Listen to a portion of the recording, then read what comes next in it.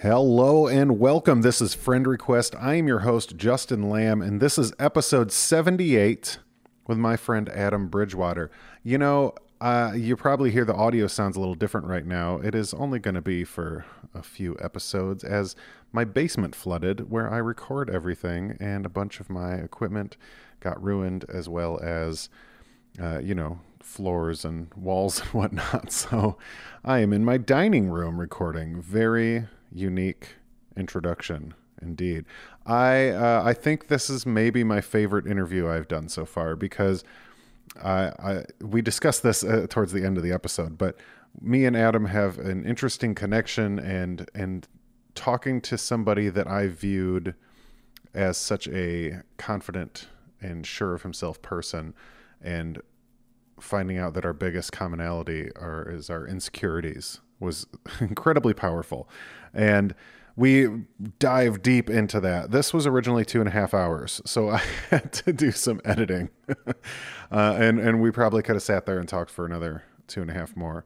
So I will let you guys hear this wonderful conversation that I got to have with my friend, Adam.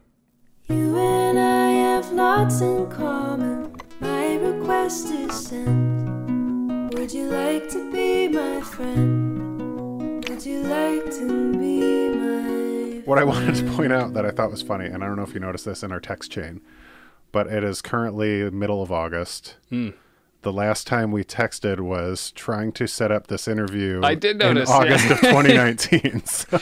I did notice. I have a lot of text messages where I'll be like, life is kind of resuming. I should reach out to this person again. And the last message was February 2020 or. Well, that's what Erica's like, when's the last time you saw Adam? I was like, well, you got to take the pandemic into effect. So sometime in 2019. Yeah. Oh, yeah. So I started out with how I know people. Yeah. I know you from, I think, high school. Did we know did you go to Pine Knob or Clarkston? I think we went to high school together. Just high school, right? Yeah, my brother and I had a weird junior high to early high school experience where he had started to smoke cigarettes and wear chain wallets and have long hair like you do as an oldest sibling or a young punk rocker. My brother, I think, did it for me. Yeah. So my parents got really worried about him and put us into private school, which is what every parent with a kid they think is fucking up does with their kid. They put them into private school. So when we went to private school, we just were around more fucked up kids than when we were in public school. Interesting. And fucked up in many ways. I'm not religious, so we can go down that road on how that's fucked up. But so we went to a private Christian school for my 6th and 7th grade, Aaron's 7th and 8th, and then we were homeschooled after that because apparently it got worse when we were at Oakland Christian School. Go figure. Yeah. And so we were both homeschooled and bored out of our minds for 1 year, only homeschooled. The following year was my first year in public high school, which was hybrid homeschool, hybrid public school. So I took all my curriculum, my core curriculum as a Christian video homeschool class. Oh, God. And then in order to play soccer on the high school team, I had to have 4 classes. So I took art, gym, and gym. And, we met in high school. Yes, we met in high school, probably through the band scene somehow. Yeah, mutual friends. And, I just wanted to kind of recap that just because we never really hung out. We weren't calling each other and hanging out with each other, but we ran in similar crowds, and our lives always intersected over the last 20 years in random spots. But I try to piece together these little times because you're just this person in my life that I intersect with occasionally. Yeah. Our Venn diagram circles are kind of swirling and every once in a while overlap. It's fun. It's good times. Venn? It's Venn diagram. It is not Venn diagram. Vin. It's Vin Diesel. Yeah, there's Venn diagram. There's a Vin Diesel Venn diagram meme. That's I'm confusing reality with social media again. I'm gonna keep us on track and move backwards. Yeah. Before you went to private schools and whatnot, you are born here, Clarkston? Yes. Well, strictly Pontiac, yeah. St. Joseph's Hospital. Everybody answers that the same freaking way. Room 4H. Oh. Yeah. 4H. Oddly enough, floor 3, but Yeah. room 4H. Yeah, weird one. Yeah. And then you're only like a year or two younger than your brother, right? You guys are closer? 18 months. 18 months, Yeah. yeah. I'm Parents didn't waste a April, lot of he's time there. September. No, just enough time. Yeah. Did that create close relationship growing up?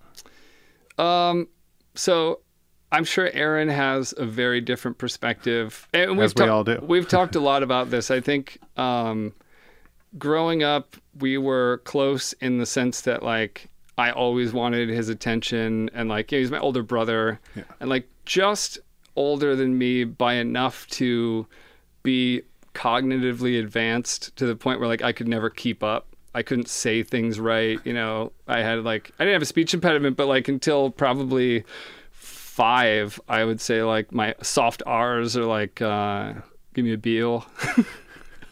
I wasn't saying give me a Beal at 5. I wish you were. Yeah, I probably should have been. But no, we were close. Like, we were together all the time. We did everything together. We played soccer together. We, got our first guitars together. We used to draw Ninja Turtles and Mortal Kombat characters together. That's like what you did if you came over to our house between the ages of I don't know, very young to maybe 12 or 13. And at a certain point, I think he just kind of realized he had to be around me because my parents were like, okay, you boys are going over here. And if Aaron made plans with a friend that was clearly his friend, I would just try and tag along, or I'd be made to tag along. Not that I needed to be made to, but, like, my mom or my dad would, like, make my brother take me with him. When he started getting into his own stuff, did you try to get into that same stuff? I'm thinking like what I did with my brother. Like, he got Counting Crows, so I was like, I like Counting Crows. Yeah, I mean, there are probably people. And There are probably people listening to this that have like some photos of my brother and I, and we're probably in, like, identical windbreakers with, like, gelled hair and just, like, the ambient sense that there's, like, a No Limit Records album playing in the background. I definitely tried to be a lot like my brother for a very long time, and I didn't think I wasn't conscious of it. Yeah, I just knew Aaron had the friends, and, like, if I want to hang out with them, I've kind of got to be like Aaron. And, like, in hindsight, this is how I've kind of metabolized all those memories. Because it was a lot of, like, trying to be relevant in front of him and his friends, and trying to be funny, trying to be, I think us younger brothers, we resort to humor a lot. And, like, that was kind of my sweet spot. Did you have your own group of friends, or were you always trying to just... I had some one-offs. Okay. Apologies to the one-offs who may be listening. I don't think I really had a consistent group of friends until, like, sophomore year in high school or something like that I would call my friends. When we were younger, I went to elementary school with, like, Elliot Park. I don't know if you ever met Elliot Park. Yeah, we were really good friends. When we were young, went to, like, several WrestleManias or something. We saw we saw The Undertaker literally come back to life to defeat Yokozuna at the Palace for WrestleMania, whatever it was. And then, maybe a couple other people that I hung out with. But it was, a lot of hanging out with, like, our cousins and Aaron's friends. And really, it just felt like, and I don't know if I'm right or if I'm just, like, bitter about some of the more negative memories, but it did always feel like I was trying to be a part of something I just wasn't welcome to. Yeah. And I definitely have this residual sense that no one really wants to hang out with me still to this day. Like, I have a hard time calling friends. Yeah. I have a hard time. I like to use the metaphor of, like, the Chinese plate spinners, like, in the circus. Like, friends are like these individual plates, and my brother just has a stage full of them that, like, he's constantly running around, spinning the little stick, and all his plates are going, and mine are just, like, shattered on the floor. Like, I have, like, one or two that I can concentrate on. It's not about concentration. It's about, do they really want to hear from me? And I have doubts when I ask myself that question. Do you think that stemmed from then? And it's just something you I don't know. That's super interesting. Because full disclosure, like, one of the things I wanted to ask you that now, like, I think stares in the face of what you just said is, like, you seem to have this, you've always had this sort of confidence about you that, and this is externally, like, I don't know. I'm not saying this. No, this is how you feel it. You're not the first to misinterpret me that way. Well, it's funny because that's how I've always read it. And like, you're this, and it's not a cocky confidence, but it's just like I'm secure with who I am. Like, yeah, if I see you, I see you. If I don't, I don't. Whatever.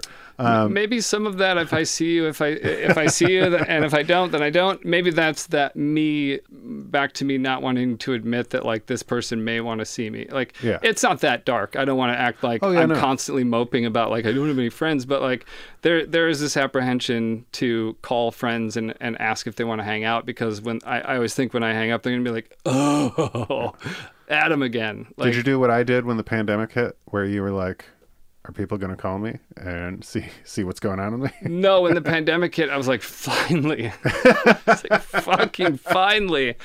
I can be alone and there's no, like, I don't have to give an excuse for not wanting to hang out. Because I think it's like metastasized into this. I'm not a hermit, but like, I've got a small, tight group of people I love and care about. Yeah. And unless something's going on with them, I really could care less about like trying to find something to do. I can relate. Yeah. I was very happy being at home for a while. Yeah. Yeah. And, you know, I did inevitably find my own friends. And I think that sense of, do they really want to hang out with me was even present with the friends that I would call my own friends, because I had a really tight group in high school, and some of them moved away and got apartments like in Grand Blanc and like around town. And like, I was always trying to hang out with them. I'd be like, hey guys, what's going on? They'd be like, yeah, we're hanging out. Come on up. And then if it was their apartment or wherever we were hanging out, it seemed like I would just like drop everything to try and get there to hang out. Like leave a family thing, try and get out of work early. When I get there, it's like, oh, hey, like nobody would like pay attention to me. Not like they owe me anything, but it would just feel like, oh shit, I did it again. Like I came all the way here thinking like it's going to be a great time. And really I'm just like an extra. Were you at that time putting people's like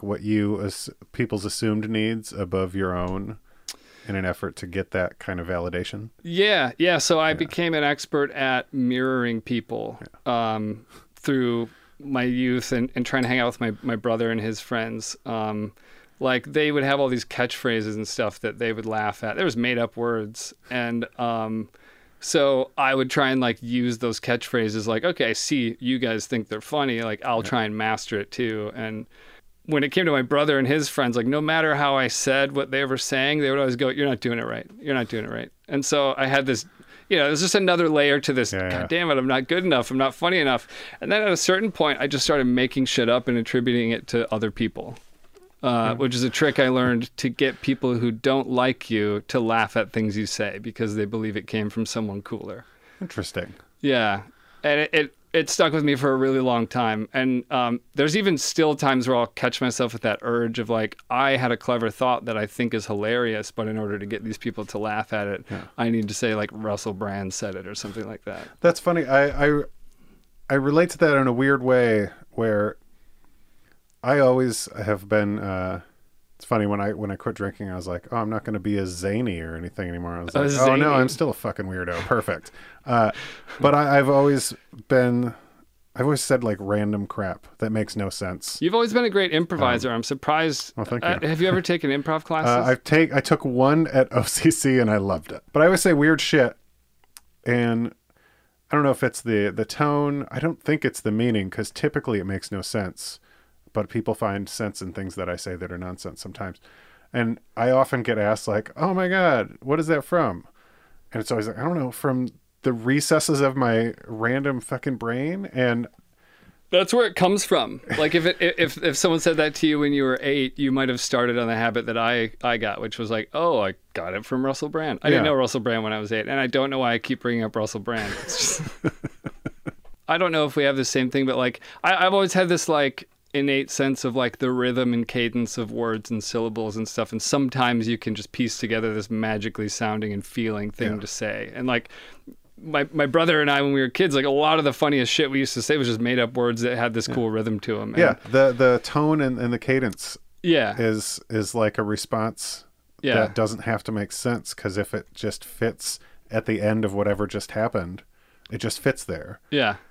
And yeah, that's it's strange, because in a lot of ways I'm like, oh, like I get this, but it's so contradictory to this image that I've created of you. So it's more reflective of how I feel about myself a lot of times. So it's just very funny. This is very funny to me. Yeah. We're going to break down a lot of those constructs you might have. Because you're not the first person to say, I thought X about you, and now that I know you, you're this way. You fucking asshole. You fucking prick. But well, let's jump back to you're kind of gaining your own social identity in high school. And what does that look like? Is that like a turning point for you in that respect? Major turning point. And I'm sure if we could go all night on identifying what little moments were the catalyst for change that's probably still rolling through my being to this day. But my freshman year, this hybrid year of homeschool and four classes of high school, was literally the best year. And people raise their eyebrows when I say that, like they think I'm lying or anything. But when I was homeschooled, I would have my whole workday done in 2.5 hours. And it was all that time that convinced my parents to buy me a drum set. So I started playing the drums in I was 11 or 12, so however old you are then. And when we were homeschooled, I just had more time to play them. And then so for going to Clarkston High School, it was either the first 4 hours of the day or the last 4 hours of the day, and then we were just done. So it was a lot of fun. I had my neighborhood gang, my brother and my neighborhood gang that we'd hang out with after we were done with homeschool, and then I started to meet people in high school. And my freshman year, I had still riding on my brother's coattails, who had grown his hair out. I had long hair, down to my collarbone or something, and it wasn't really working for me. I wasn't doing much. No one was hanging out, and I will say it was great because I made a lot of friends with the goth crowd. I wasn't goth, but the thing I learned early on is they're just the sweetest people, and I think that they were goth because they were trying to protect that sweetness in some way, because it wasn't until I started to branch out, I cut my hair, started dating Stephanie Nault as I think my first legit girlfriend. And then I realized this whole other faction of high school was interested in me. But I still felt like one of the kind of guarded kids who hung out with the goth kids. That's funny. Do you think... You're triggering every projecting question I can have. Do you think that Stephanie was a gateway into hanging out with all these people? She was a catapult into a lot of things. So that was Brittany Harris for me. Yeah, her and I also dated. That's super funny. Yeah, and never, I don't think we ever kissed. I think actually the one time I tried to kiss her, she was just like, okay, good night. We actually still keep in touch. Britt's a really cool girl. Yeah.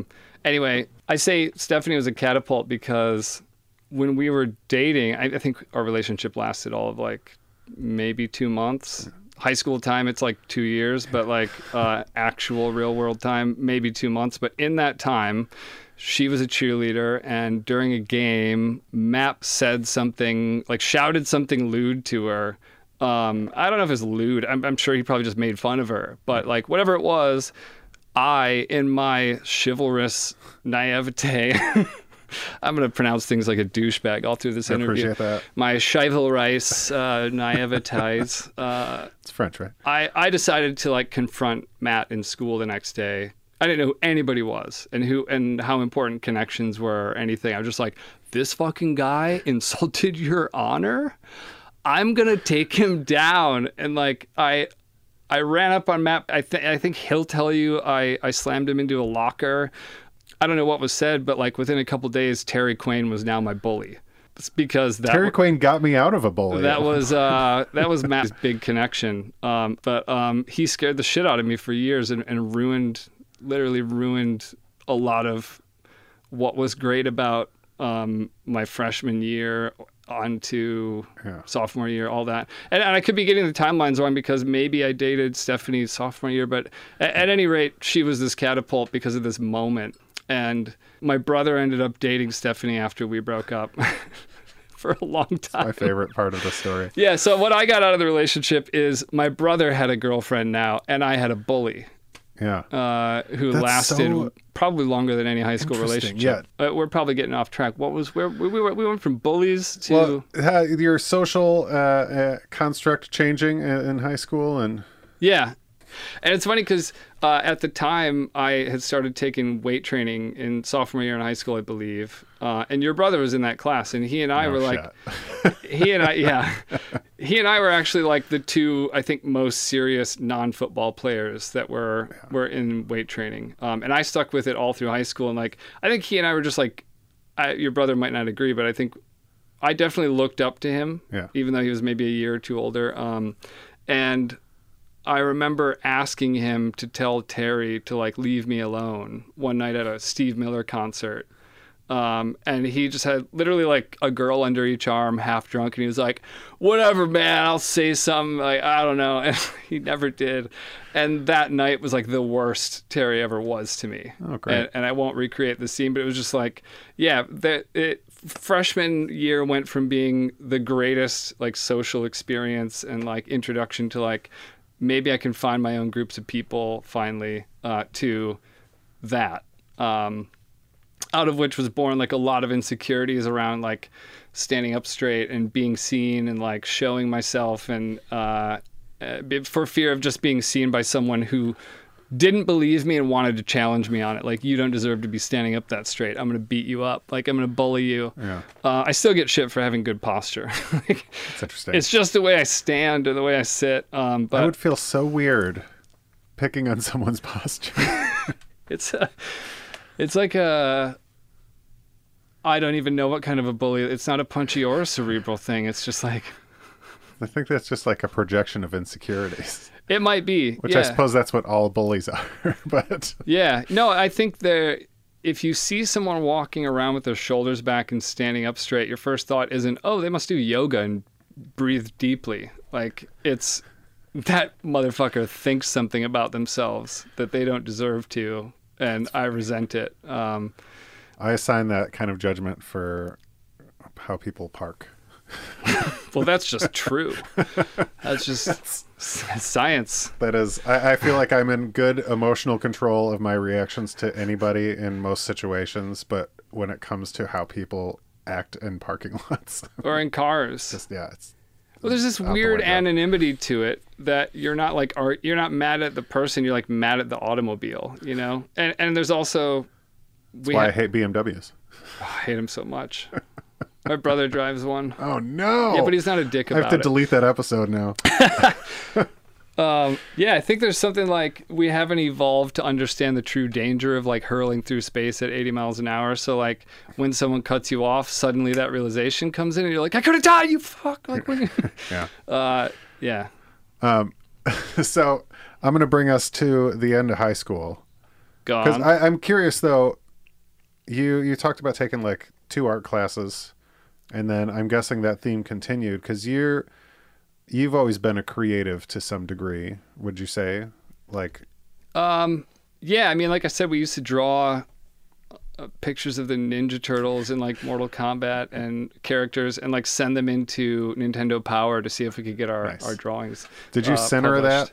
that like talent or at all in high school or anything like that? Unintentionally. Okay. So like if I had to condense kind of what led me to my career and I guess what I would call being a creative person. I started dating Jessica Cloutier in sophomore year biology class. So funny. I'm texting with her right now.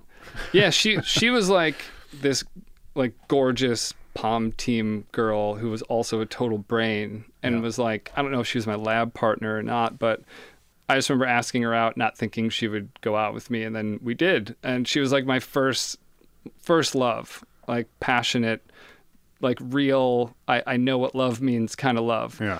And we were together for quite a while, but she always hated that I wasn't like good in school. And so I got really poor grades freshman, sophomore year, and then enter dating Jessica, and my grades the junior and senior year were, I think I got like a 3.5 and a 3.6 or something, and my GPA netted out to like a 2.6, which didn't get me into anywhere. Yeah. I graduated with a 1.9, so here we are.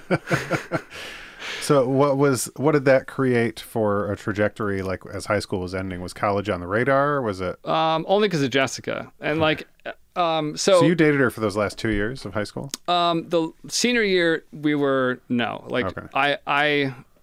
I would say like for the next 5 years I was still kind of chasing the possibility of a relationship with her. And we could probably go down this rabbit hole of me and women, and like how women perceive me and how I perceive like how I approach women and my confidence or lack thereof.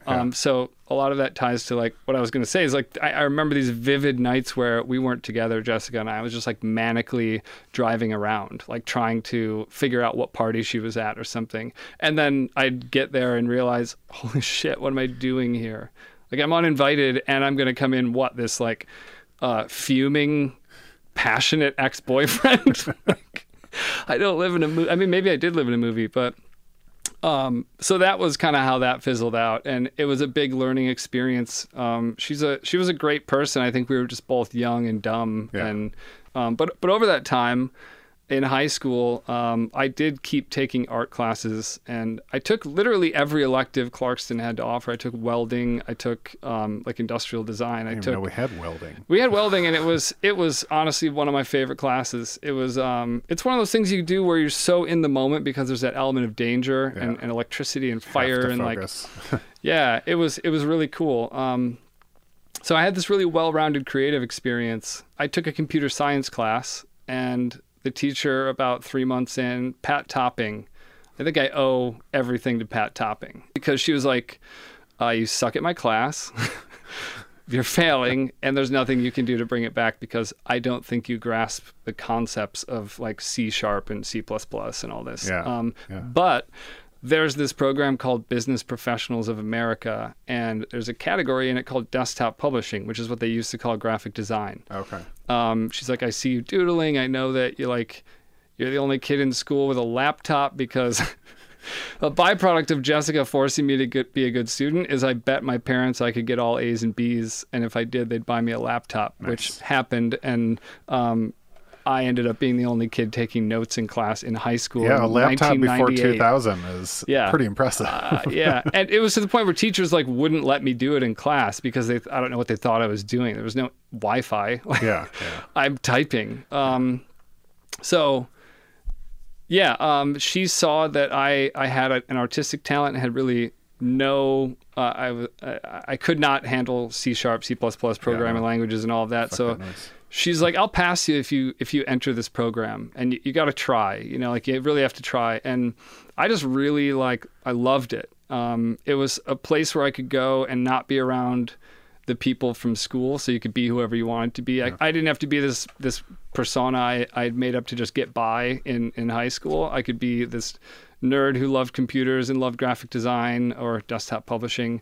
And I ended up doing really well in that year's competition. I made a pin that some, I think it's Southern Automotive Engineering Conference. It still goes on. It's like a yearly automotive conference. And every year they do like a student design for an enamel pin that they trade at the conference. And I did one for Michigan. I think every state has a representative. I don't know how it goes, but my design won, and they made the enamel pin, and they put me in the newspaper for it. Do you still have a pin? No, but I still have the newspaper clipping. It's funny because I have friends now who are 10 years younger than me, and they're excellent animators and they're incredible artists, and I'm like, you don't know what it was like being a designer in 1998. They put you in the newspaper for doing a graphic that became a pin. That's a funny sentence. Nerd tech question though. Do you remember what programs you were using at that point? It was Photoshop, Illustrator, but we also Corel Draw. We also had to learn Corel Draw and Corel Paint. PageMaker was the precursor to InDesign, Quark, all of those. But that was, so I didn't get into that stuff really until after Pat Topping made me enter the BPA thing, which I ended up going to the state finals for that. They had like a dance at the Renaissance Center, and this girl asked me to the dance, and I'm like, holy cow, this is my future. Like I'm just gonna like skyrocket from here, you know.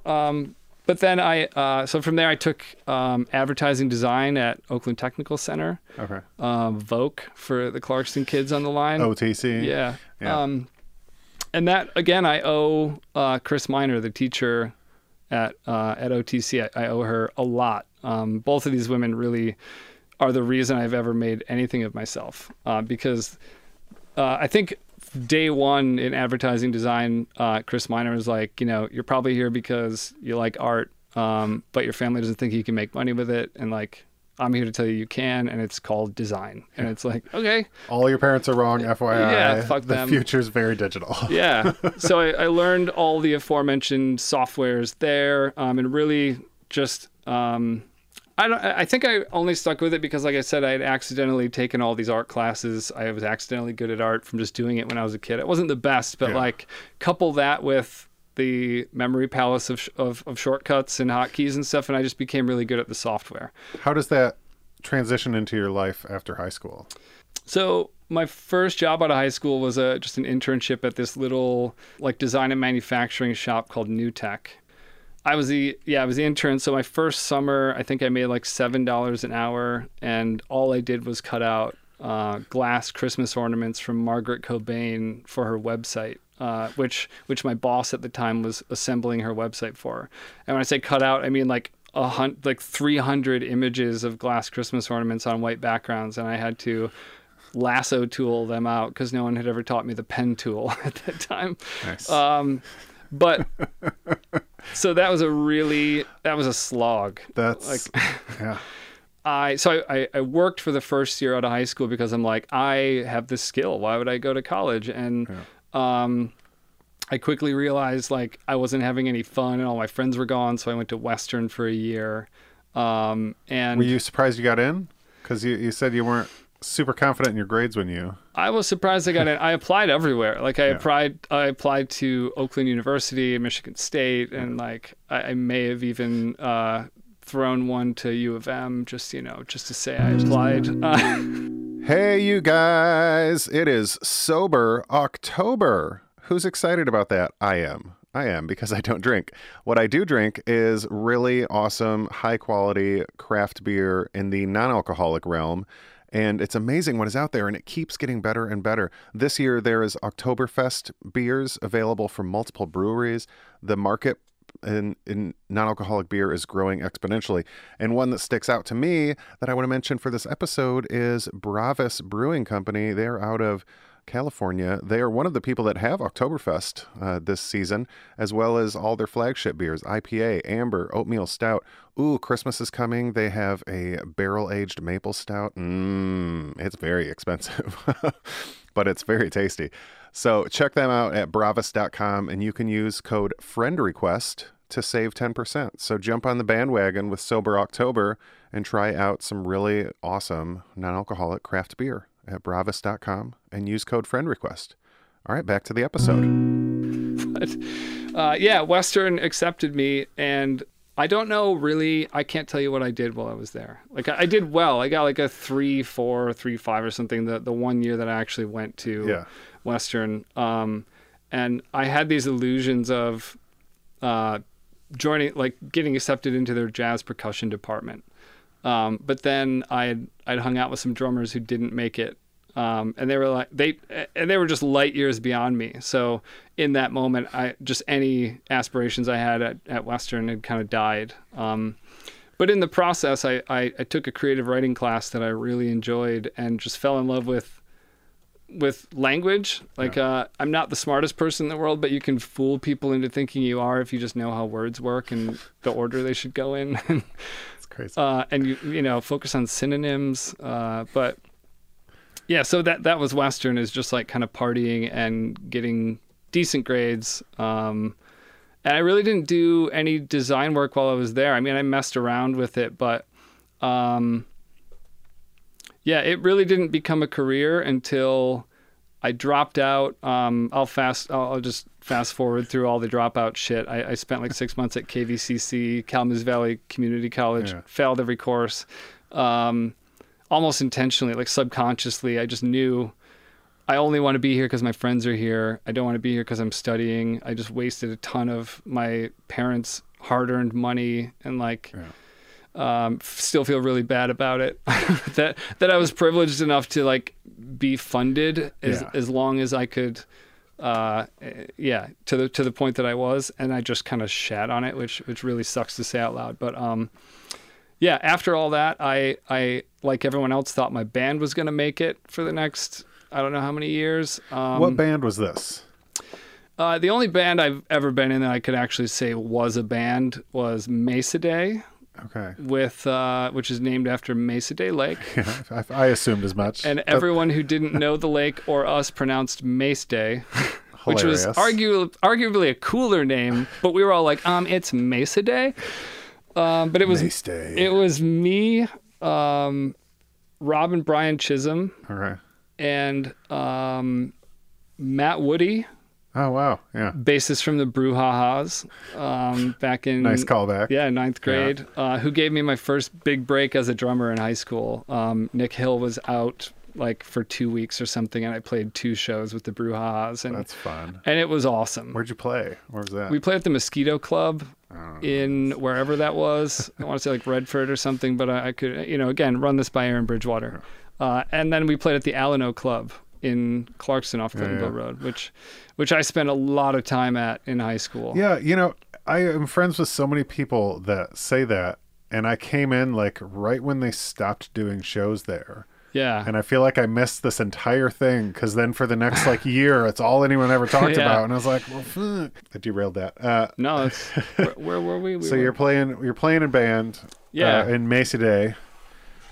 Yep, and I mean we did a couple like just kind of basement recordings and things, and just enough to remember the things that we wrote, and then got into a studio, Woodshed Studio, used to be on 9 Mile in Ferndale. Okay. Border of Oak Park in Ferndale, my first studio experience. So I recorded my album over at Temper Mill Studios, which is right near there. Yeah. Huh. I forget the guy's name. I know, I think he left and joined a band called the Salt Miners, or he, anyway. We can go down the... So he's rolling in money right now. He sure is. How old are you at this point when you're in this band? Probably 22, 23. Okay. Yeah, I would say I was in this band for maybe 2 years, between 22 and 24, something like that. Is this around the same time you're like slumming it with Tim occasionally? And yeah. Okay. Yeah, and Tim never came to a show. Like... What a dick. That's funny. But like Tim, that was just... I mean, he may have, but like that was just the way. I like the narrative that he didn't. That was just the way Tim was, though. Like, and everyone understood it. Like, Tim was always fairly kind of hand-wringingly awkward in certain scenarios, and it was like chief among them was probably if he had to be honest about how your show was. So I think rather than put himself in that position, he'd just not go. I love it. But yeah, we didn't play around very much. We had maybe 2 or 3 really good shows, because our singer was capable of being a really good singer. I would compare him to the guy from Thursday, but with a better sense of key. But he never practiced. Yeah. So inevitably we would show up to a show and he'd have stage fright and wouldn't be able to like hit the notes. And there were some days where it would just, turn on like magic, but that was always a point of contention between, like, silently on my end, like as the drummer who can't practice until the band practices because I've moved my drum set to the band space. Yeah. The fact that you have your fucking instrument with you wherever you go and you don't practice, it always drove me nuts. But at a certain point, I went to a party and Jake Noel was there, and he was like, I'm going to go to this school called Full Sail for recording arts. And I'm like, what's Full Sail? And he's like, oh, it's this, basically explaining what Full Sail is, which is an accelerated program for media arts of all types. So I realized my band wasn't going to go anywhere. I wasn't ever going to make more than $10 an hour wherever I was. And at the time, I had lied my way into an assistant manager position at Hollister. Nice. Which I maintain I did not know what Hollister was when I took the job. And it wasn't until my interview where I was offered the job that they explained it was part of Abercrombie and Fitch and that whole network. Yeah. And I was like, oh boy, how much does it pay? But so I worked, I worked in retail doing that for a while, and then moved to working at Nordstrom. And all this time I'm kind of thinking about this Full Sail school and like how this place is going to make something of me if I go there. So in early 2005, I just kind of made this clutch decision to quit everything and go to Full Sail. Where does this mindset come from throughout all this? And you mention it, and I wonder if you clock it. Everything you're doing in the creative realm, you said like you started it with this idea like, oh, this is going to take me all the way. The band's going to take me all the way. I'm going to go to Full Sail. Boom, sky's the limit. Yeah. Where do you think comes from that you approach these things with that sort of this instant gratification model? or the confidence that it's going to even go anywhere? Oh, it's not confidence. The lie you tell yourself that it's even going to go anywhere. It's the illusion of confidence. What it is a boy who never learned to stick with something long enough to see it through. So he gets Look around my basement. Are you kidding me? Yeah, no. You've stuck with a lot down here. I'm proud of you. I am almost good at all of it. But yeah, I mean, I would say it wasn't a confidence. It may have just been what we now would call just privilege. Like I had this sense that like if I want to do something, my parents will pay for it and they'll drive me there, and it's a nice it'll safety work net. out. It is, and I'm still unlearning that, and Yeah. I think a lot of us probably still are. But that's if we're modern enough to acknowledge it in the first place. So no, yeah, it was. I think I still have this excitement around what I think is a really cool idea, and then I can just instantly see the next 5 years of it. Yeah. And then inevitably what happens is I'll fizzle out in the beginning steps of trying to make it happen. But by then I've told a bunch of people I'm going to do it. And then they ask me like 2 years later, like, what happened to that boat you were going to build? And I'm like, it's a stack of wood over there. You don't see a boat when you look at that? Yeah, that's a boat. Where's your vision? Yeah, I'm more of an expressionist or an impressionist than a completionist. I don't know if I ever really thought my band was going to... Like, you do think your band's going to make it because at that point it's like all you want to do. Yeah. Yeah, with the school, with Full Sail, it was... I really had to make this choice because I had run out of my parents' money. Like, they still had it, but they were like, we're not going to pay for you to go to a different state and fuck around the way you did. Where's Full Sail? Full Sail's in Orlando, or just outside of Orlando in Winter Park, although all of their communications say Orlando. That's how they get you. But so depending on who you talk to, Full Sail is either a horrible scam or it's a great school. And I kind of think it's both for me.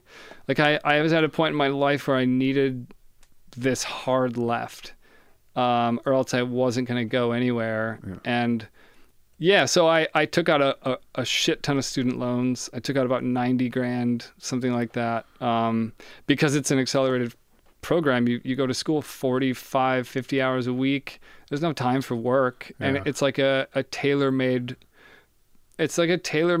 for-profit scenario that funnels you into the student loan ecosystem. Like I think Sallie Mae had an office at the school. Nice. And it was alarmingly easy for a 24-year-old ignorant kid to get $90,000 in loans. Just like that, I'm taking that clip and that's the whole episode. It's just student loan awareness. Yeah. Oh, I've got a lot more to say. We can throw it in the epilogue. But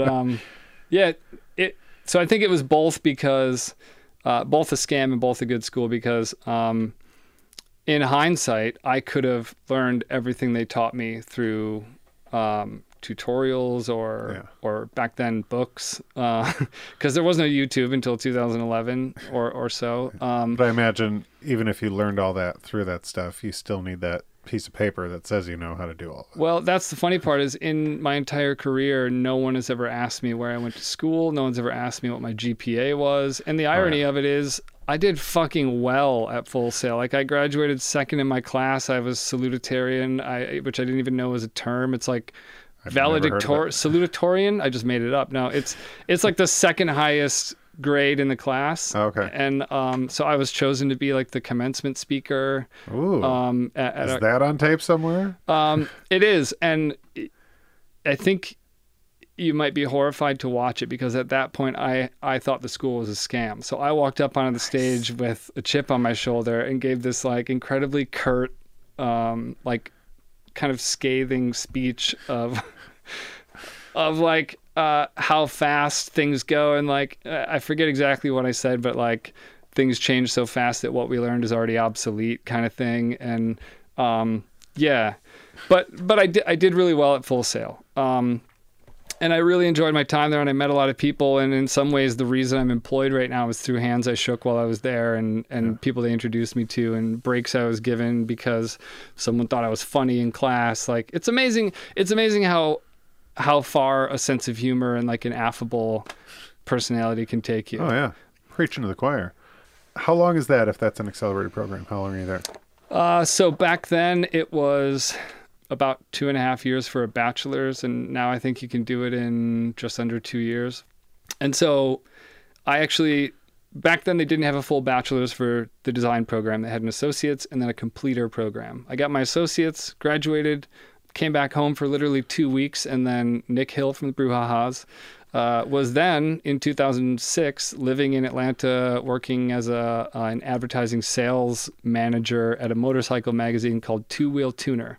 Nice. This is the lowrider magazine of motorcycles for those of you reading car magazines in the late 90s. And he offered me a job, and I did this little like design audition, and they liked it, and I flew down for an interview, and they liked me, and they're like, can you start Monday? And I'm like, okay. So I flew back home, packed everything in my 1998 Chrysler Sebring and drove to Atlanta. And I mean, looking back, I would never do it the way I did it again. It's just one of those things you kind of have to live through in order to become what you are. Like I lived on Nick's. See, I don't know if it's actually Nick or James. Depending on who you talk to, he's James Hill, and other people call him Nick. I think there's something. That's a mystery. I'd have no. Yeah, we won't solve it today. But he let me sleep on his couch for 4 months because by then my student loan payments had kicked in, and I couldn't afford to live anywhere. And I realized the salary I was making was never going to allow me to pay off my loans and pay rent. I owe him a lot for letting me sleep on his couch. It was my first job that I really cut my teeth on and got a lot of good experience, and I ate shit for the whole 4 months I was on his couch, and finally went to like get drinks with some people through work and met these two girls who had a really nice townhouse in East Atlanta, and they let me live in the basement for like dirt cheap. Nice. And like all I did was jerk off and play video games down there, but like no, they were great, and they were a little older than me, and they were in advertising. So I kind of had this vision of like, if I stick with this, if I stick with design, maybe go to advertising or whatever, and just take some chances, I could be like them, have a nice townhouse, all that. But yeah, that lasted another 2 or 3 more months, and the math just didn't add up for my salary and my student loans, and I chose to go back to school, take out more loans, finish my bachelor's. These loans are too much. I mean, that's why I have 3 associate's degrees. Just keep deferring the loans. Yeah. The longer you're in school, the longer you don't have to pay them. Well, I know some people who went to Full Sail just straight up never paid, and like went through this like 7 years of bankruptcy. Yeah, and never had to pay a dime, and now their credit's fine again. And I'm like, good for you. Yeah. But me, I struggled to pay them shits, I believe is the proper term, for the next 15 years, and they just weren't going anywhere. So over the past, it was from 2017 to 2018 to 2020, I moved back in with my parents and lived in their basement and just paid everything I owned. Oh, really? Or everything I made at my loans. Yeah. I had no idea. It was a major crisis of confidence and like a major pill I had to swallow. Yeah. Didn't really hang out with a lot of people. Certainly never invited anybody over. Didn't tell people much about my situation. And the kind of juxtaposition to me living in my parents' basement was I now had this great paying job with like a leadership position, and I'm in advertising and I'm doing well, and like I look like I'm doing well. I have like nice shirts. Yeah, I mean, you could argue though that that's like, to make that decision for yourself is so responsible in a way, like to look, you know, because it's like, okay, I could literally struggle with this for the rest of my life. Sure, yeah. Or I could like suck it up for a couple of years. It's gonna suck, but like then it's over, right? Yeah. And that's discipline to make that decision. Yeah, I mean, it was a lot of arm twisting by my mother too, because she actually had the idea like a decade sooner, and I should have done it then. Every mother wants their son to move back home. She selfishly wanted me back in that basement, but also she saw that they weren't going anywhere. And honestly, most people I spoke to over the 10 or 12 years I was repaying them, they'll probably say like all Adam talked about was his loans and how they were stifling, and Bummer. It contributed a lot to like this sense of like imposter syndrome, or like these things that like I'm never going to go anywhere with this ball and chain on, and like I'm acting like I am, and I don't know. Yeah, it was fucked up. So I should have done it sooner. It feels like it came too late to be called responsible, but I appreciate you. I mean, I would argue it's harder the later it is. Yeah. Especially, like I said, you're in a leadership position at your company, and like if someone asks you where you live, you just got to go, I'm up in Clarkston, actually. Well, and we're both pushing 40. Yeah. So people believed I had land in Clarkston, like I had a house in Clarkston. You do. You don't own it. Yeah, I think what I would say is I'd be like, I'm staying at a place up in Clarkston, or like I'm renting. Independence Oaks. Yeah. You guys know that. You know Independence Oaks, near there, just near there. But yeah, so paid off the loans relatively quickly. Paid my final loan laying in bed alone, and just like felt this just like wash of joy, and like I could have cried paying that last payment, and it was like a big one too. I almost went broke paying the last payment just because I wanted to fucking empty it, you know. Saw the end in sight. Yeah, like, I think I dropped like $4,000 just like booping on my phone, and woke up debt free the next morning. That's awesome. Yeah, it was really great. That's got to be a great feeling. I think the most I ever did was like pay off $10,000 on a credit card. And don't get me wrong, it felt great when it was gone. Yeah. But student loans are still a thing, and they're going to be a thing because I'm starting a master's program. Oh boy. But what's going on? And you're just going back to the, I don't know if you want to call it social anxiety or whatever that is. My sweet spot. Let's go there. Yeah, but like throughout the years of all this. I mean, what's going on there? Because, like I said, it's so funny to, with anybody right? You create a narrative of that person. Yeah. And so to hear that opposite happening in the background, I'm just so curious, like what that looks like for you in that time in your 20s throughout the different colleges and playing in the band and these jobs where you're able to use your creativity. Like, in ways, do you feel the same now that you described how you were feeling when you were in high school? I still have the apprehension, or I still have this like looming sense that no one wants to hang out. Yeah.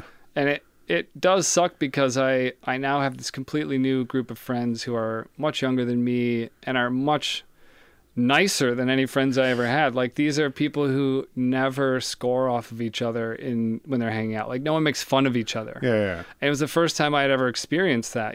All my friends in high school was like, you constantly had to have your armor up because the way they had fun was making fun of each other and everybody else, and in really clever ways. But I was just always too sensitive for that. Yeah. I still have that sense that no one really wants to hang out, even though this group of people are really great to each other and to me, and like they're huggers. Like it's kind of like a movie, really, like how great all these people are, and everyone's creative, motivated. Like, some of these people are the most successful people I've ever known. Like, one of these guys was playing guitar and touring with Junior Junior, if you know that band. Yeah. Oh, yeah. My other friend runs what I would call the best animation studio in Michigan, called Gunner in Corktown in Detroit. all these people are creative and successful at it in some way, and they didn't have to go to Full Sail. They just did tutorials. I wouldn't say I have the same social anxiety in the same ways. And it's mainly because I've like taken it out and looked at it. Yeah. And anytime I see it come up, I go, okay, I need to go around that. So you're able to identify it. Yeah. I'm able to navigate it in a different way. And I've in a sense become this like brutally open and self-deprecating person in public, so that people will, like, I'm not lying to anybody about who and how I am, but I'm also like making them laugh because I'm willing to talk about, well, I should stop myself. I'm not willing to talk about everything. I have my deep insecurities that I will not, like, I'll turn red if someone like points out. But my sweet spot is sort of this self-deprecating sense of humor, which I think to people who have this image of me crafted, like you said, this confident sort of standy-uppy. Those are the words. Well, yeah, just like I'm big standy-uppy. That's a phrase. That's my go-to. Yeah. No, I just and this is funny because the more I'm thinking about it, the more I'm talking to you.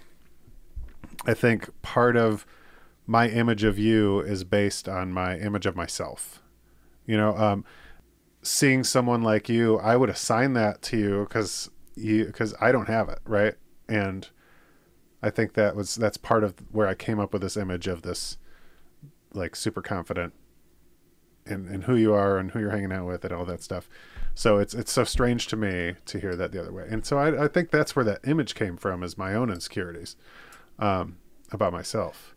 But that aside, yeah, I cut you off, I think, to tell you that story. But no, I think I saw this graphic once of like 4 people, and it's like, who wants to fuck who? This is a little tangent, but I think it works for like who we sort of look at as that guy's got it together. Yeah. But it was like 4 people in a square, and the woman's looking at this guy, but that guy's looking at this girl, and this girl's looking at this guy, and they're just like this circle of the person they're looking at, not looking at them. Yeah. I love the graphic, but like it reminds me of like you had this sense of me that, and I don't know how it made you feel about yourself or not, but like I had people like that as well. And I'm sure if I dug into them, they'd be like, oh shit, I was so insecure that whole time. Yeah. I'd be like, but you stood up so straight. You spoke so loud with your baritone. Big focus on posture. Yeah.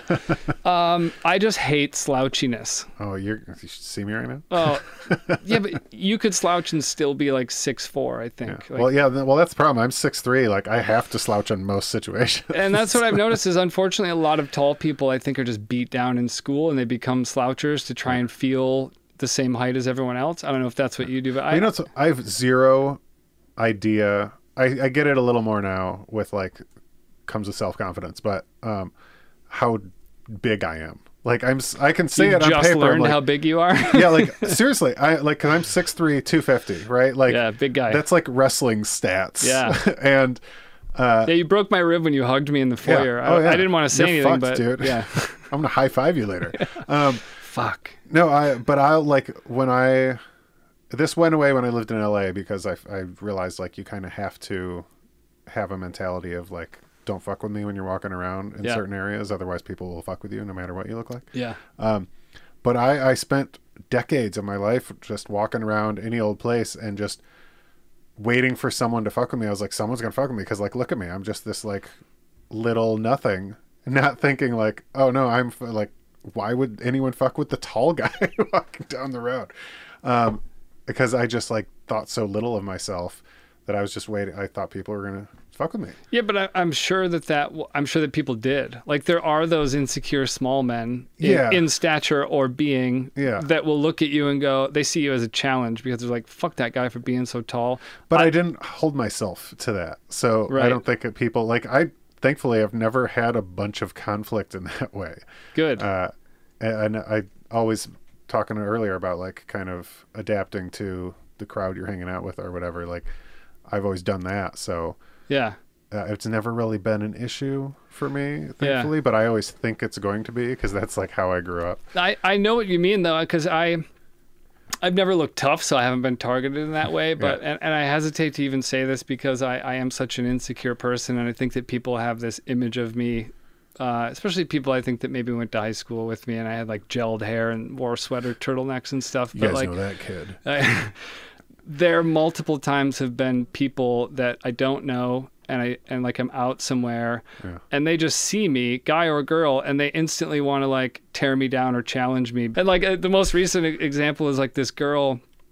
I was at my friend's house at a party, and this girl was really drunk. I didn't know her, and like she just looked at me and was like, "Fuck you, I know you, with your Elvis pompadour and your skin," or like whatever. I don't know, whatever the fucking thing she said to me. But my friend had to come over and like calm her down and be like, "Easy, you don't know him. Like you're like ramping yourself up." Anyway, I've had people like look at me, assume something about me, and then want to tear me down and attack me, not knowing I'm already tearing myself down every step I take. Yeah, people have weird insecurities. Yeah.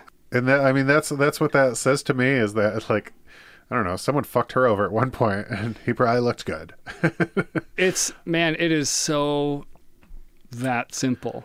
Yeah. Like, it took me a really long time until a relationship in 2011 where I dated this girl in just like a firestorm of a relationship for 3 months. She was younger than me. She was gorgeous, and she knew it. And like, I couldn't stop fucking up, and I didn't know what I was doing. But then like, I finally just had to break up with her because I couldn't do anything right. Yeah. And one of my good friends, one of these huggers, was like, "Don't you see? She's really insecure. Like, I saw that the first moment I saw her." And I'm like, "What do you mean?" And he's like, "Well, every room she walks into, she's looking around to see who's looking at her.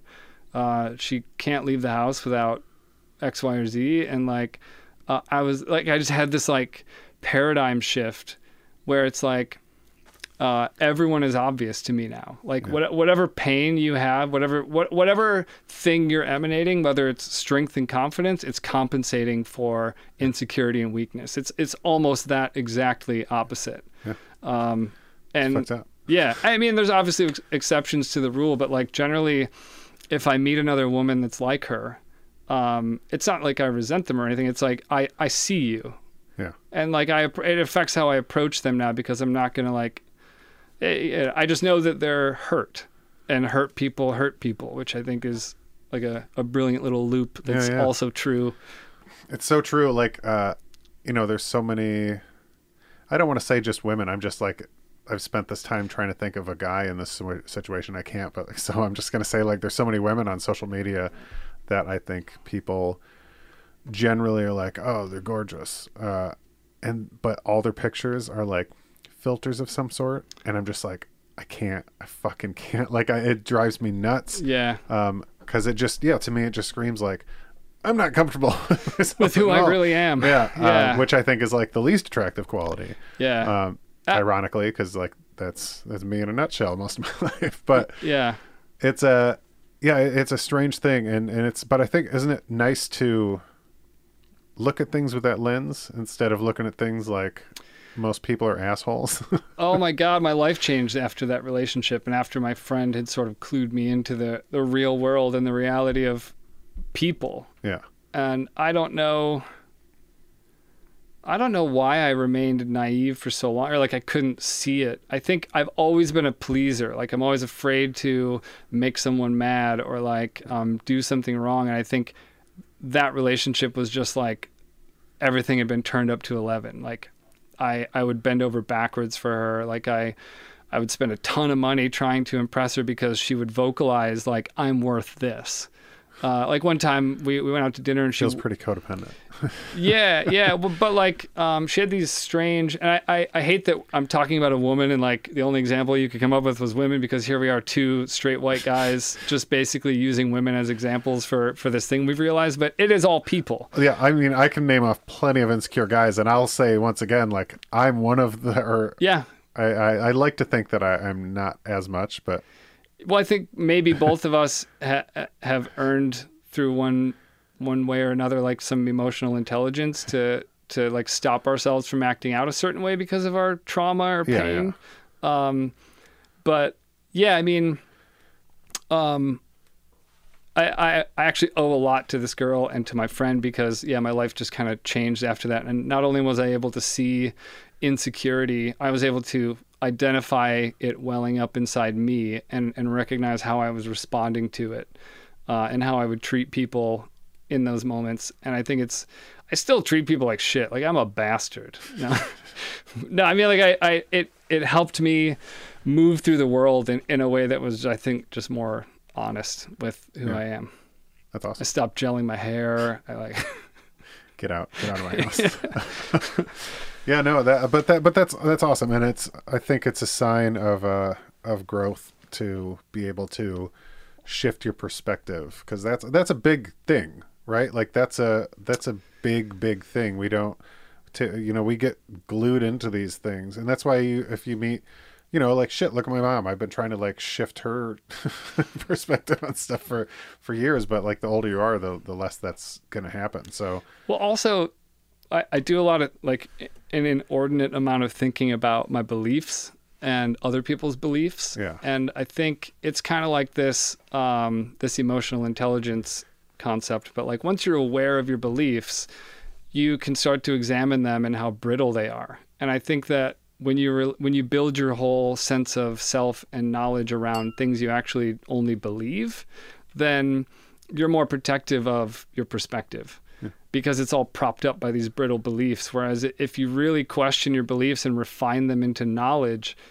they're not brittle, they're malleable, because you can shift the things that you know based on new things you learn. But if you're constantly adhering to these beliefs that you inherited from your family and they inherited from their family, then you're never going to grow, and you're only going to be angry whenever anyone challenges your beliefs. So like my mantra is like, have you questioned your beliefs today? Yeah. Because I try to approach everything like with an open mind of, I'm likely wrong. yeah. Like I can learn stuff that will show that I'm wrong. Yeah. Until then, this is how I feel. I'm one Google away from being had right here. But I just met with the person, like the head of my master's program, and she's like asking me like what I want to study and stuff. And I was like, well, like currently I believe that, like everything is rooted in trauma, and like going through that can solve a lot of problems in the long run. And like, I will probably be proven wrong along the way, but like that's where my focus is, and that's how I feel like you should feel about most things. Like, you're gonna learn other things. They might contradict what you know. Yeah, and that's got to be okay. Yeah, and I think it's a lot like working out. Like a lot of people will work out for the first day or two, and then it hurts, and you're like, this is just hard. Growth is hard, physical or mental, and like. I would argue that mental is even harder, because especially if you're going at it full bore, you end up saying a lot of wrong shit or putting yourself in situations that you believed were right only to realize they were wrong. But you only realize they're wrong because, again, you have that, you're examining. And if you're never examining, you're just never going to realize you're wrong, and you'll fight to the death thinking you are. Yeah. And then you'll die and everybody will know you were wrong. But well, on that note, no, I mean, I don't know if I have anything else. I know we jumped around, but I'm obsessed with everything we talked about. So I've really been looking forward to this, because I think that you and I, like, we have had this sort of undulating Venn diagram of who we are and where we are, and like the things we're into.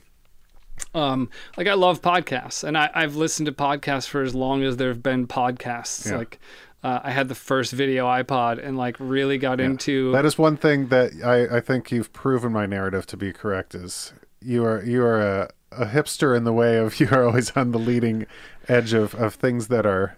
I'm an early adopter. Yeah. I'm also the ambassador of everything. Like if you want some guy to be super positive about this mildly exciting thing, like I am your guy. Yeah. I will rant on Facebook about how everyone should buy it. I just read a battery post you wrote about battery powered things. Yeah. I mean, I'm working at GM now, and I'm doing the basically the dash experiences for the EVs. Oh, cool. Which was another hard left in my life, going from advertising, doing brand design and brand strategy and visual identity stuff, logos, colors, sexy stuff, to in-vehicle user experience. Like, where's the radio button? Yeah, right. And it's all touchscreens and stuff, but how dare you?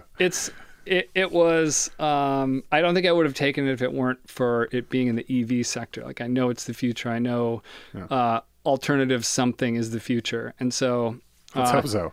yeah. Fingers crossed. Yeah, right. But I just see this incredible potential in the battery operated power tools space. And that's what that post was about. But it ended up being this like rambling, just like ambiently glowing Well, it's fun. I'm review. going to branch off on that for a second just because. Anyway, that's just boring shit. There's a graph that you could find that will tell you. Yeah, the second half was just all about batteries. All about batteries.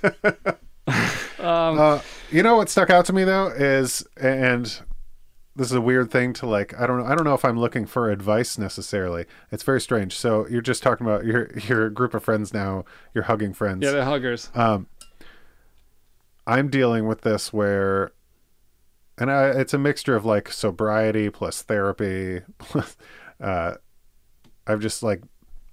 done a shit ton of work on myself in the last like year and a half. And I realized that I was expecting all of these people in my life like to be close friends with me. And I realized I never gave myself out there. Like, it's always jokes. It's always like surface, like the walls are always up, right? Cause Yeah. I don't know what's going to get You're thrown back at me. performing. Yeah. Yeah. And plus, my brother was like a fucking terror to me my whole life. So I'm sorry. That's fine. So I had my walls up. Like any personal information you know about me can be used as ammunition against me. So I just like at one point get hurt, and then just stop sharing altogether. Yeah. But I didn't realize I was doing that. So I was still expecting people to like, To want to get to know you. yeah. So now I'm at a point where I'm like, ooh, now I want to do that. And now it's like, as COVID ends, air quotes, I don't know.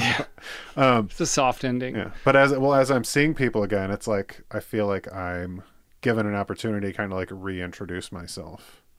Yeah. And so I guess where I was going with that question was like, how did that happen that you like ended up with a group of friends that had a different dynamic like that than what you'd been doing with your friends for ages? Coincidence? It was really coincidence. I mean, a lot of it had to do with I just spent a lot of time away out of state in school at Full Sail. And I think a lot of my quote unquote friends from high school like were off doing their own things, and we maybe hung out when I came back for a little while. Yeah. But for the most part, those relationships had fizzled out and probably should have. I was pursuing the wrong things in friends back then. To this day, though, I and it's not just because Tim is famous and and like super funny, but like Tim, if you don't listen to this episode, I will fucking kill you, dude.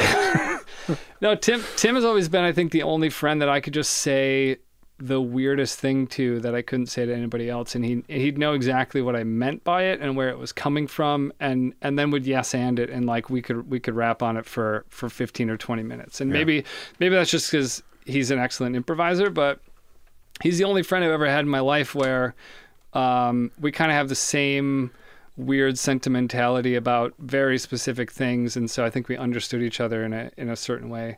Like there was this one example I was telling him, and I've never been able to articulate it to anybody in a way that they understand, but like at one point I was going through the storage area in our basement in the house. I was like 17, and I saw a couple like weights, like exercise weights that my mom had bought for a kit, like an exercise kit, and I started crying, like looking at the weights, and I think wrapped up in it is maybe this sense of like I've always wanted my mom to stick with it and like do what she saw herself doing when she bought those. But her and I are the same in that like we never do.